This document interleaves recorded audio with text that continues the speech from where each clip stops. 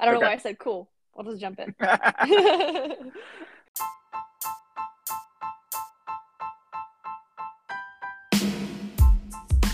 Welcome to the Homework Collective. I'm Pat Ward. And I'm Taryn Mao. And today we're going to be talking about timeout. Taking a timeout in conflict. It's not just for kids. Sometimes even for us grown-ups, it's important for us to take a few minutes to collect ourselves, to calm down, to redirect some energy, especially when we're in a moment of disagreement or conflict. It helps keep things focused, and it also helps conflict not to spread into other areas in our relationships or in our home. And so today, that's what we're going to be talking about. Hope you gain some really important and practical insight for your relationships. In order to really start talking about the importance of timeout and conflict, we really have to start by talking about the science of what happens in the body with the central nervous system when we notice that we do need a timeout. And so the central nervous system is the system in the body that's responsible for using our senses to respond accordingly to our environment. And so when we're in a conflict, this is where we're really just kind of using these senses to determine whether or not there's a perceived threat or danger. And so this exists of our spinal cord, our brain, and how the two systems kind of work together to signal, hey, there's a threat here. And this doesn't have to be just a physical threat. Like, our brain actually does not know the difference between being chased down by a bear and some sort of emotional threat. So when we're having an argument with our spouse or our partner, the brain doesn't know the difference.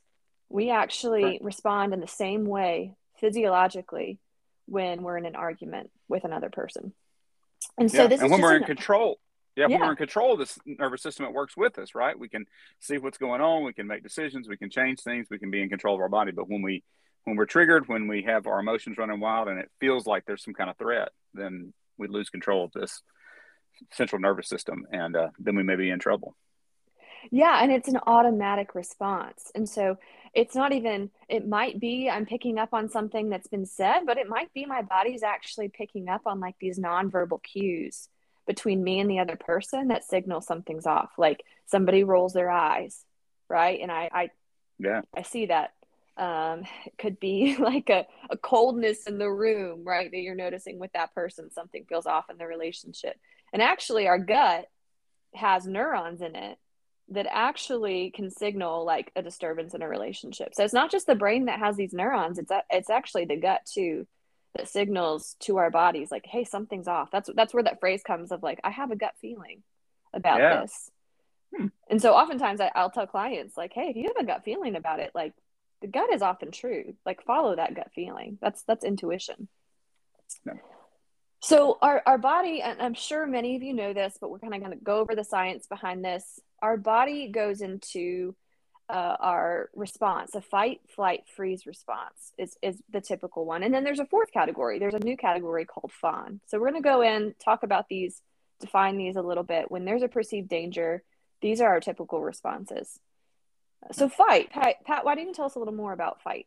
Yeah. So the fight it stems from this unconscious belief that we are in a power struggle. And so in order to survive, in order to bring something into this power struggle, we are going to, bring, whether it's verbal volume or emotional intensity or even aggressiveness into a conversation or into a source of conflict. I mean, it's just internally, we kind of click over into this notion that power is going to lead to acceptance, love, and the safety that we need. And so that's one response. It usually doesn't bring that. It usually just triggers the other person and brings about a different kind of response in them. But that's definitely one response, the fight response.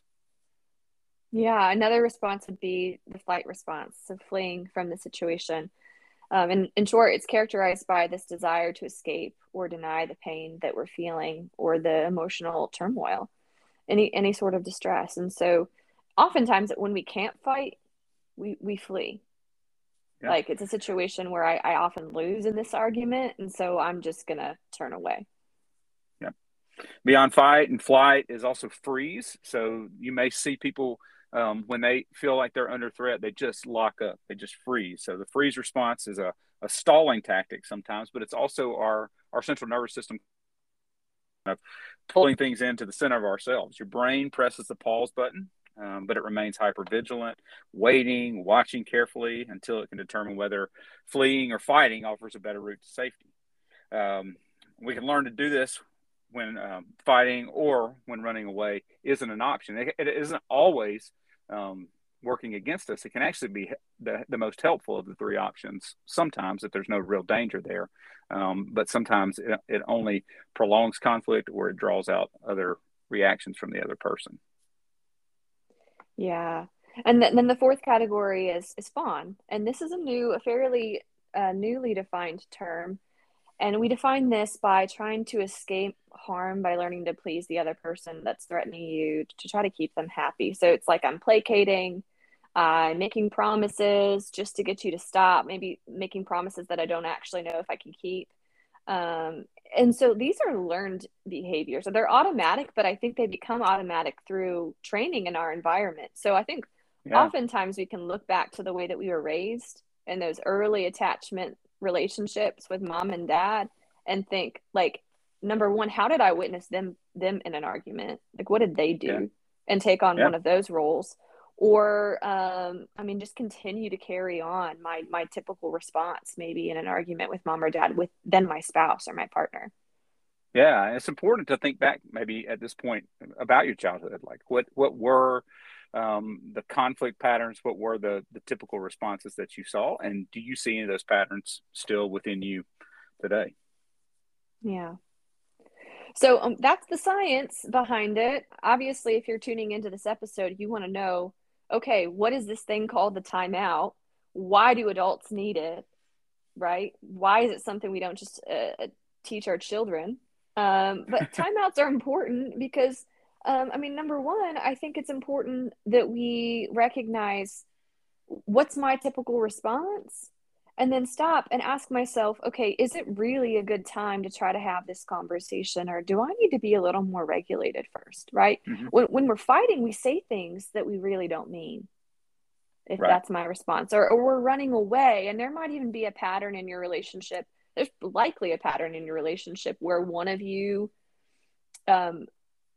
really wants to work out, find some resolution, right? I feel like I have to do this right now. That might be someone who has more of a fight response, right? And then there's probably somebody in the relationship who's just like, no, I'm shutting down. Physiologically, my body's shutting down. And so I actually need the timeout. I need the break in order for us to keep going. And the fighter probably needs the break too. They just don't recognize they need the break as often as the other person. And so there's often like a really unproductive cycle there. So the person who's a fighter wants to pursue until things are solved. The person who's a fleer or a freezer wants to go into their kind of default withdrawing position. That makes the person who's, more of the proactive or aggressive one get louder and louder to draw them out again. They go further and further back into the cave, and now we've got a real mess on our hands. One thing that I always talk to couples about is like the difference between a candle and a wildfire.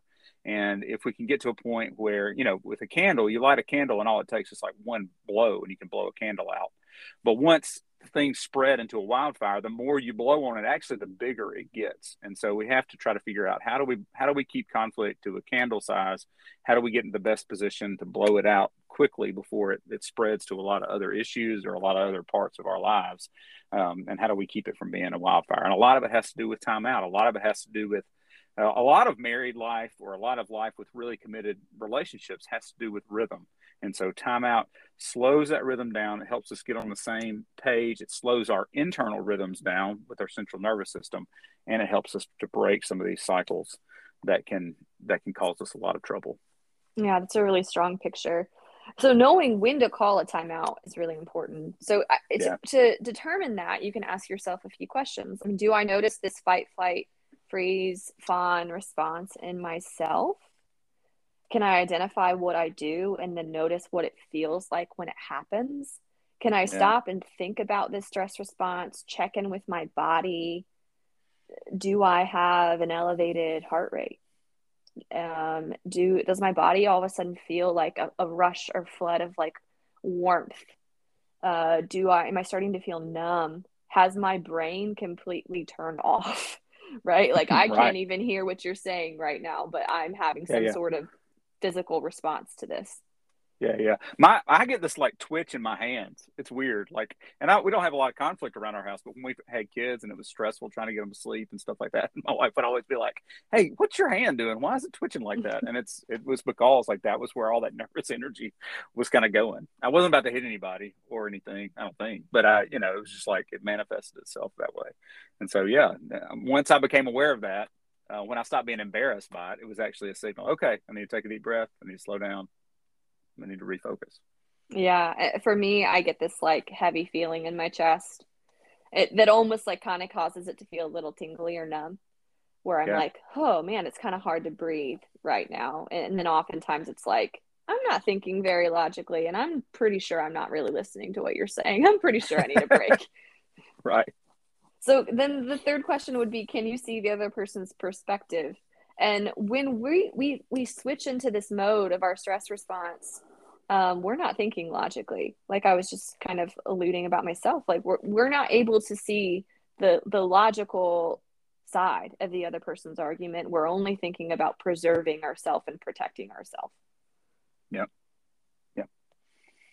I think it's really important to understand that. So practically, how do we call for a timeout? How do we set ourselves up for this? So I think it's important when you and your partner aren't arguing, but if you know that you have a tendency to do that sometimes, I think it's important to establish some kind of word or phrase to signal the need to take a break in a way that works for your relationship. You may say, I need to take a break. I need a timeout. Hey, let's pause this for now.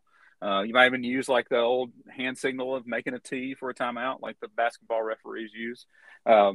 Sometimes it may be, you may even need something that may lighten the moment for a minute, maybe like a pulling on your earlobe or touching your nose or something like that, to just say, hey, we're getting all up in our central nervous system here. Like, let's try to calm down. And if we can't, then we need to take a break. So sometimes that helps cut a little bit of the tension and de-escalate things while it's still a candle. So yeah, having some kind of agreed upon signal to say that when things are getting intense is really important. Couples often, when I present it can be a hand signal. It doesn't have to be a word or a phrase type of thing. They often look at each other and chuckle because that the number one thing they're thinking about was giving each other the middle finger in that moment. And it's like, I wouldn't recommend that you do that. I mean, if y'all can do it and laugh about it, maybe that works for your relationship, but I wouldn't recommend y'all do that, especially in a highly escalated moment or situation. That's hilarious. It's just funny how often that comes to people's mind. That's just a little side note. Right. So in the same conversation then where you're establishing a word or a phrase or a hand signal, it's just important to discuss what this timeout actually means. So to go back to talking about the science of it a little bit between the two of you, to say, hey, when I signal this timeout, this is my response. This is what my body is doing. This is what I notice in myself internally. And then when we understand that about each other, we kind of get like those triggers or those cues. Like we understand what's happening in the other person, and we don't get as defensive or protective. And you can also then determine how long of a break you'd like to take. So I know this is hard out of context, right, to have this conversation. And that's what we're wanting to do, is determine this before you're in the argument, before you're in the moment, right? That can be hard to do, but you can indicate that. And if you need more time, always come back and say, hey, I don't think 15 minutes is long enough of a break for me. I think I need another 20 minutes, and then let's come back and have the conversation. Yeah. Yep. And sometimes it may even be longer than that. I tell couples you shouldn't go more than like 24 or 36 hours if there's something really important to talk about. But when we're talking about just calming down our central nervous system, there may be other factors at play. Sometimes conflict arises when there's a lot of stress. Sometimes it arises when somebody's sick or somebody's depressed, anxious, got other things going on. I mean, there's, life is hard sometimes. And so we may need to go a little bit slower. We may need to use a little bit more wisdom with that. But regardless of how long you need, communicate a plan to come back to the conversation that sparked that argument, and stick to that plan. Like, we do need to come back to it, or it may be harder for us to take a timeout next time. The other person won't believe that it's just a timeout. They'll think we're just avoiding it. And again, we go back into that cycle, that wildfire cycle. So I tell couples all the time, one of the most important decisions that you make is to come back and talk about contentious things in a calm way, and try to get to a place of common understanding and resolution. I mentioned this in our episode about fair fighting, that I call it the Hotel Rwanda effect. About, like, I know you've seen Hotel Rwanda. I know it's a brilliant movie. I've never watched it because it's a movie about genocide, and I'm never in the mood for that. When I'm in a good mood, I don't want to watch something that's going to really bring down the mood, like a movie about genocide.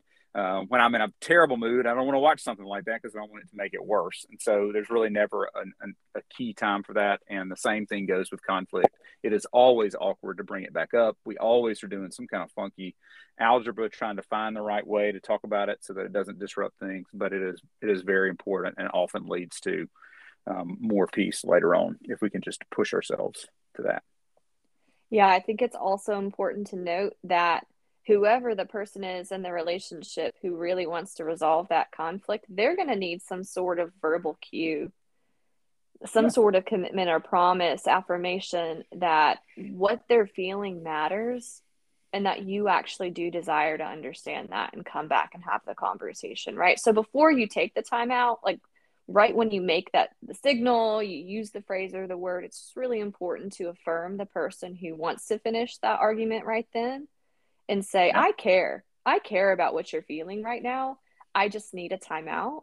I promise to come back. And then maybe, name the time like we said, or, if kid stuff gets in the way, whatever, it's hard to come back to say, hey, this still matters to me. I still want to come back to this. Let's try to plan a time tomorrow or, sometime in the near future. And you might have to do this more than once. And that's something I don't think we talk about very often. Just one round of it, if it's a really difficult argument or it's a perpetual issue in the relationship, we might have to come back to it another time or another time. So you can't call out a timeout for your partner. You're the only one who can do that for yourself. Oh man, I know. There's so many times I want to be like, you need a timeout right now. This only works if you notice how you're feeling, that you're in your stress response, and that you call out the timeout for yourself. It also only works if we agree to the timeout and we agree to keep it, right? I can't call a timeout and have my spouse or my partner say, well, that's crap. I don't want you to have a timeout, right? We have to respect the timeout and stick to it.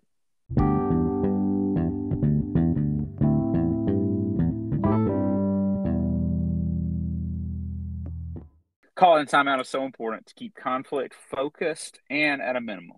It also helps couples disagree without threatening the relationship. If you found this podcast to be helpful, you may want to share it with your partner so that you'll be on the same page and prepared before you get the next time you have to call a timeout. I think it's also important to recognize that sometimes there's conflict patterns that can be worked through by just learning some tips and trying some new things. Then sometimes there's abusive patterns, and those go well beyond the scope of what we're talking about today. So conflict patterns and bad habits can be sorted out by trying timeouts, trying to get on the same page about your rhythm. Abuse takes more work, it takes more deep work, and not understanding that can create some dangerous situations. So if you, in evaluating this, realize that you're in an abusive situation, reach out for help, reach out for a professional who can help. If your spouse or partner sees that it's crossing several lines and is willing to get help too, that's wonderful. But even if they're not, reach out and get the kind of help that you need. Also, if you don't know whether or not you're in an abusive relationship and you want to talk to a professional about that, I think that would be really key and really important. So go ahead and contact a professional, even if you're unsure. It might be the case that it's not, but if you have that gut feeling, like I was talking about, that maybe it's crossing the line, I think it's important to pay attention to that.